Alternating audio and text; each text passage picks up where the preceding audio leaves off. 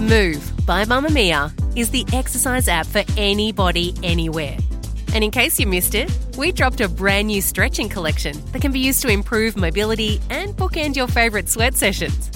Mamma Mia subscribers get unlimited access to Move, and we drop new workouts every single week. If you're on the hunt for movement that makes you feel good, head to move.mamamia.com.au and use the code MOVE10 to get $10 off a yearly subscription. You're listening to a Mamma Mia podcast.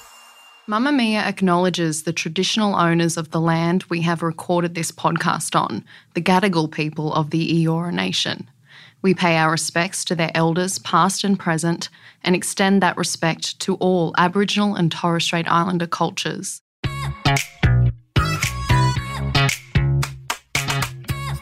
From Mamma Mia, welcome to The Spill, your daily pop culture fix. I'm Chelsea McLaughlin. And I'm Laura Brodnick. And today, something incredible has happened. I heard you yell from your desk. Now, we are currently sitting next to each other in the office, but it was still a yell. I thought you'd be gifted like a meet and greet with Taylor Swift or something. Oh, no, I wouldn't yell. I would just break down in tears. Oh, that's true. I'm really excited because a very strange movie is apparently out. News to all of us, but it is the Blood and Honey Winnie the Pooh-based horror film. Okay, we did a whole segment on this movie. I can't believe this movie's out and we didn't realise. I can't believe we weren't invited to a screening. I can't believe they didn't get us, like, all the spillers together. This is our movie. I know. Like, this was my moment. It can't be our weekend watch now. We've already talked about it. Just well, so it's everyone not going to knows. be weekend watch because that's tomorrow and you can't go see it tonight, are you? I don't know. It's limited release. You'll have to drive to, like, one cinema on the outskirts of Sydney. Look, I'm pretty excited about it. So, you know, you never know. That's potentially for tomorrow. But anyway, today, it is the week of Rihanna. I'm sure everyone has seen that her British Vogue cover is out, and we need to talk about the real story behind her baby reveal, as well as something we've noticed about pregnant celebrities. I feel like Laura might have an unpopular opinion. No, don't cancel me. Or do. It's fine. We'll get into that in a second, but first, the entertainment news headlines of the day. I have news. What's the hot gossip? I want more headlines. Okay, so in exciting movie news today, or at least for me, Warner Brothers has released the first official images for the upcoming sequel to The Joker. So that obviously came out in 2019, starring Joaquin Phoenix, directed by Todd Phillips. Did really well at the box office, caused a heap of controversy. Joaquin Phoenix won an Oscar for it. So that was all very exciting. And now the photos from the sequel are here, starring Lady Gaga, who was the first person to share the images to her Instagram account. She's excited. The name of the movie is just... I was just about to say, can you pronounce the name of the movie for me? Okay. Just a note on pronunciations. Sometimes you pronounce things wrong, and sometimes I don't have a French accent. I'm from Townsville. It's not going to sound cute. The name of the movie is Joker, Folie à Dieu. Folie à Dieu, which is actually important to note the title because they could have just called it Joker 2, but they've gone with Folie à Dieu because plot details for the movie have not been released, but that is a reference to a delusion or mental illness shared by two people, which gives you an idea of what's going to happen. So obviously Joaquin Phoenix is playing the Joker character and Lady Gaga is playing the Harley Quinn character. So what's interesting there is obviously Harley Quinn is a huge character in pop culture and was really brought more into mainstream via Margot Robbie in the Suicide Squad movies. She's been asked about it because I think everyone thought there was going to be a bit of beef there. And she said something really interesting, that it was her dream for Harley Quinn to become one of those characters that a lot of different actresses take on in different ways and bring their own spin to. Very much how Batman has become for actors, like where everyone gets to have a little bit of a go. We'll pop the photo up on our Instagram account. My only worry here is that obviously Harley Quinn is a really huge, intense character. She was a doctor at the asylum. Are you across this? Yes. Yeah. And I sometimes forget where you're a nerd. I know, I'm quite specific in my nerddom, but yep, I'm aware. So she was a psychologist working at the asylum. She falls in love with the Joker kind of in the comics. A few things happen and she becomes his like crazed lover, sometimes enemy. She becomes a supervillain in her own right. Really intense. My worry here is that Lady Gaga is a method actor. Yeah, you know she's already got the French accent. Yeah, exactly. And she's doing other stuff because when she was in House of Gucci, she had to have like a clinical nurse with her at all times because she went so deep into the psychosis psychosis of the character, she says that her life was on the line and she says no actor should ever do what I did, which is sad because no one liked that movie and she didn't get an Oscar nomination for it. So I think she's going hard for another Oscar nomination here. I'm worried about that gal. I know. But also I'm here for it. If anyone's going to play this character and really live it, it'll be Lady Gaga. So that's all we know about it. The movie's coming out October 4 of this year. Get excited. Okay, well, Laura's favourite celebrity couple, Ben and Jen. I mean, you joke, but like I said to you yesterday, I think I've come around on them again. Oh, God, I've got things to say about that. But Ben and Jen, Benifer, as we all call them, have debuted new matching tattoos for Valentine's Day because, of course, they have. It's just the natural step for these two. We'll put the pics up on Instagram if you want to have a look. But JLo's is a red ink eternity sign under her rib with an arrow and their names written in the loop. It's like infinity sign, arrows under the ribs. That's kind of like the trifecta of a basic bitch tattoo. It's a basic bitch tattoo from the early 2000s. I'm surprised it's not on her lower back. It's straight from Pinterest. Ben's is 2 arrows that crisscross and they're tied together with a string and has the letters J and B on either side. JLo shared this on Instagram with the hashtag commitment is sexy, which is just so on brand. But the funniest part is that she also wrote, look for more deets on V-Day coming to On the JLo soon. Not on the JLo. Oh my God. I try to be on board with this woman. I swear to God. I'm trying to be Team Benifer again. I actually thought this was real. You know, I was a big fan of their Dunkin' Donuts commercial. I'm not going to lie. I swung back around to them. The tattoos, I was like, they're giving us what we need in terms of wacky celeb behavior. Get out of here with On the JLo. Stop data mining. She knows what she's doing. I have refreshed my inbox multiple times today. I'm like, where are the details, JLo? Because unlike you, I did sign up. I know. I'm in a standoff with JLo. She's unaware of our feud, but it's deep. You know what I'm going to say, though? If she was seriously in love, she'd get that phoenix tattoo on her back. Oh, my So they could have matching God. ones. It's all cute and fun games to get a little arrow under your ribcage, but I'll believe they're in love when she has a full back tattoo with a phoenix. I would honestly love to see that. They make me cringe so much, and so I'm kind of like, you are so annoying. But I also appreciate that because sometimes we just need a bit of cringe. They're really swinging between two different types of celebrity. Like they had the cool low-key wedding in Las Vegas. Everyone was on board with them. And then they kind of ruined it in a way with the big opulent 3-day wedding that kind of didn't gain any traction and didn't feel like them after the other wedding. And then obviously the Grammys wasn't great for them because all everyone could talk about was Sad Affleck, The Return. But I kind of liked that. Yeah, I feel like exactly. that's a good brand. Very for on him. brand for them. And then I think they just came swinging with a Dunkin' Donuts commercial, which, as you know, I was a fan of because I was like, oh, they're so aware of the humor around them and they're leaning into it and they're not trying to be all elusive and cool. Like they're here to be our daggy parents. Like not that 50s and late 40s is old at all, but you've got to think like they're in an older demographic and they're leaning into this dagginess for the fans who appreciate that. But then On the JLo comes back around and I just can't. I have to get off the train again. It all just comes back to On the JLo. Look, I'm going to keep refreshing my inbox if we me have know. more details. I want the same level of screaming that you had for the Winnie the Pooh murder movie. I'm not sure I'm quite there yet with these two, but hey, we'll keep an eye out for more deets. Okay, so yes, we are talking about Rihanna again, but as you said at the top of the episode, we're just embracing that it's the week of Rihanna. She's busy. She's got a lot going on. So this morning we all woke up to the news that she was on the new cover of Vogue with her partner ASAP Rocky and also their beautiful unnamed child. I want to know so badly. So bad. You For just no know it's reason. so I'm just cool. nosy, like because she's holding out on it. I'm like, tell us. Well, I think that's the only thing interesting about a baby, really, because a baby's a baby. You know what I mean? Not in a bad way, but like obviously it's cute. All babies are cute. I think that. And then like weight and stuff, I don't know. And like he doesn't have a personality yet. And so when celebrities have a baby, the only thing I care about is the name. That's true. And then the name is just in your brain forever. I know. That's the weirdest thing. I know every single celebrity baby name. Tell me once, I'll remember forever. Anyway, the interview is called Rihanna Reborn, How a Megastar Became a Mother. Okay, I'm sorry to keep interrupting you. Okay. We'll get to the crux of this eventually, but Will we? we can't say how she became a mother. We know how. Yeah. I just feel like not a great title. Oh my God, I actually thought that too. How she became a mother. I'm like, was that in question? We're aware. Also, it doesn't really answer that question in any kind of great detail. So Good. anyway. I'm glad.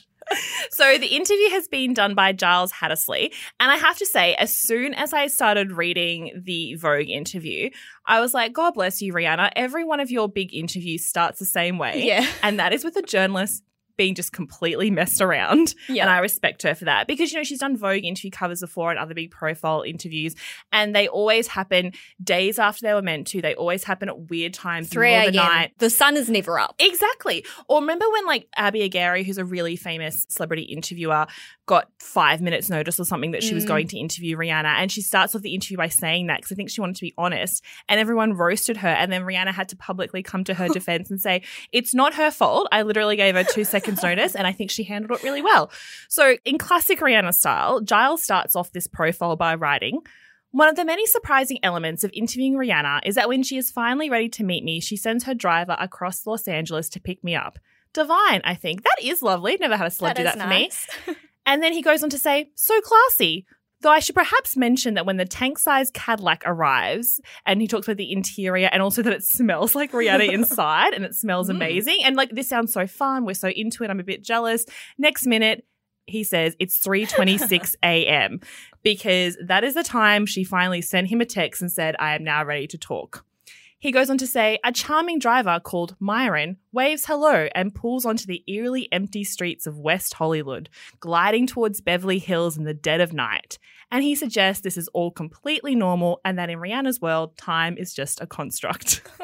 She's the only person that could get away with it. 100%. Everyone that's such a dick move, but it's very on brand for her. So it just fits in with why we like her. Exactly. We were saying earlier in the week when we were talking about Rihanna that there's so many things about what she does or things she says that if it was anyone else, we'd be like, that's a bit of a diva, it's unlikable. But because it's Rihanna and her brand is to expect this, everyone's very on board with it. To be fair to her, you do find later in the article that she finished Super Bowl rehearsals at midnight, but also he's like, is the baby sleeping through the night? And she's like, yes, but doesn't mean I sleep through the night. Don't be weird. Because she notoriously records her albums at 3 a.m., 4 a.m., she calls it rock star time. And she doesn't even look tired. That's annoying to me. Yeah, exactly. So this is just what happens to her. So, he goes to the home of Rihanna. It's 4 a.m. now. They're chatting and they get into a few different things. There's a bit about the Super Bowl. Obviously, this interview was done well before the Super Bowl. And I feel like it really kind of cemented some of the questions we had, like why didn't she do big gimmicks and costume changes? And she was like, man, it's 13 minutes. I'm just going to go out and rock out. You'll get what you get. You'll like it. Love that. That's fine. She kind of answered those questions. She was so aware of the ruckus that was going to happen in the conversation around her pregnant stomach beforehand, which is so interesting looking back on how we all reacted now that she knew that was coming. But then she gets on to the privacy around her child. So she's obviously got the baby in the Vogue shoot. There's beautiful pictures of both her and A$AP Rocky and the baby. The baby's on the cover. And then she goes into talking about how her baby photos were first revealed to the world. We talked about this on the spill at the time, that when she first put up a TikTok of her baby, that something had happened because that baby had been kept under very tight wraps and all of a sudden it was everywhere. And it was such a big reveal and it did feel like something had happened behind the scenes. We were sort of aware that there was a bit of pressure on them to release the images. And in this Vogue interview, they talk about the fact that it actually happened on the Vogue shoot. So they say they were shooting on the beach, everything's going great, and then a security guard's eyes narrow and he sees something. It's a little reflection down the beach, which is a telltale sign there's a paparazzi there. And also they say Rihanna has been in the game too long to miss this, and she immediately clocks it. There's a paparazzi there taking photos of her child that she has not shared anything. And she goes on to say, it's a thing you never want to happen. We get to decide as parents and how we do that. End of story. And then she goes on to say that on this Vogue shoot, when she saw that pap, I just went straight into protective mode. There wasn't even time for rage. Rocky and me, we drove to the trailer area and we sat in the car chatting, working out how to move forward. As parents, it just feels so icky, like a violation. And as we were speaking, we knew the paparazzi were making calls and deals. And she goes on to say they just couldn't bear the idea of the first public glimpse of their son being photos they hadn't consented to and taken in such a horrible way and sold to the highest bidder, which is pretty gross to think about. So she quickly just sent a couple of cute, candid photos that she already had on her camera to a blogger that she was friends with. And then she joined TikTok, posted a video. It got 20 million views in 2 seconds, and then she logged off. I love that. I found this part really interesting because we know that celebrities have to deal with paparazzi. We talk about it all the time. I think seeing it laid out from a reporter's perspective was really fascinating. Giles says that, Rihanna is battle-worn and pragmatic about this, and that shows kind of, one, the level of her fame, but two, that this is a daily discussion, that she kind of has to constantly be thinking about this, right? And then obviously when you have a child involved, it really creates some ethical issues. And there obviously were those rules a few years ago where so many outlets, so they wouldn't post paparazzi photos of kids, but there's still so many outlets now that will take them, and they would have gone for so much money. So I understand why she has to beat them to the punch. Yeah, and then getting on to the rest of the profile, there's quite a lot in there about her pregnancy and sort of postpartum. Obviously, she's pregnant again. At the time, Giles wasn't aware, and then that all kind of came out, earlier in the week. So they do talk a lot about dressing for pregnancy. It was such a big thing when Rihanna was pregnant, her pregnancy fashion. And she actually says that dressing for pregnancy was such a piece of cake. Love that energy. But then she said that it was sort of postpartum where she was like, what the fuck do you do? Yeah, I thought that was interesting because what she's saying about easily dressing for pregnancy, obviously that's not for everyone because the baby's inside. It's very cute to show off the bump and have the decorative like crystals over her stomach and all these beautiful clothes. Kind of everything was molded around the bump. And then the thing is after that, you're expected to just pop back to the way you were before. And like society thinks it's not as cute to have a bigger stomach. A lot of people like the stomach stays really bloated. Like you look pregnant for quite a while afterwards. Not everyone, obviously, but a lot of people. And it doesn't bounce back sometimes for people ever.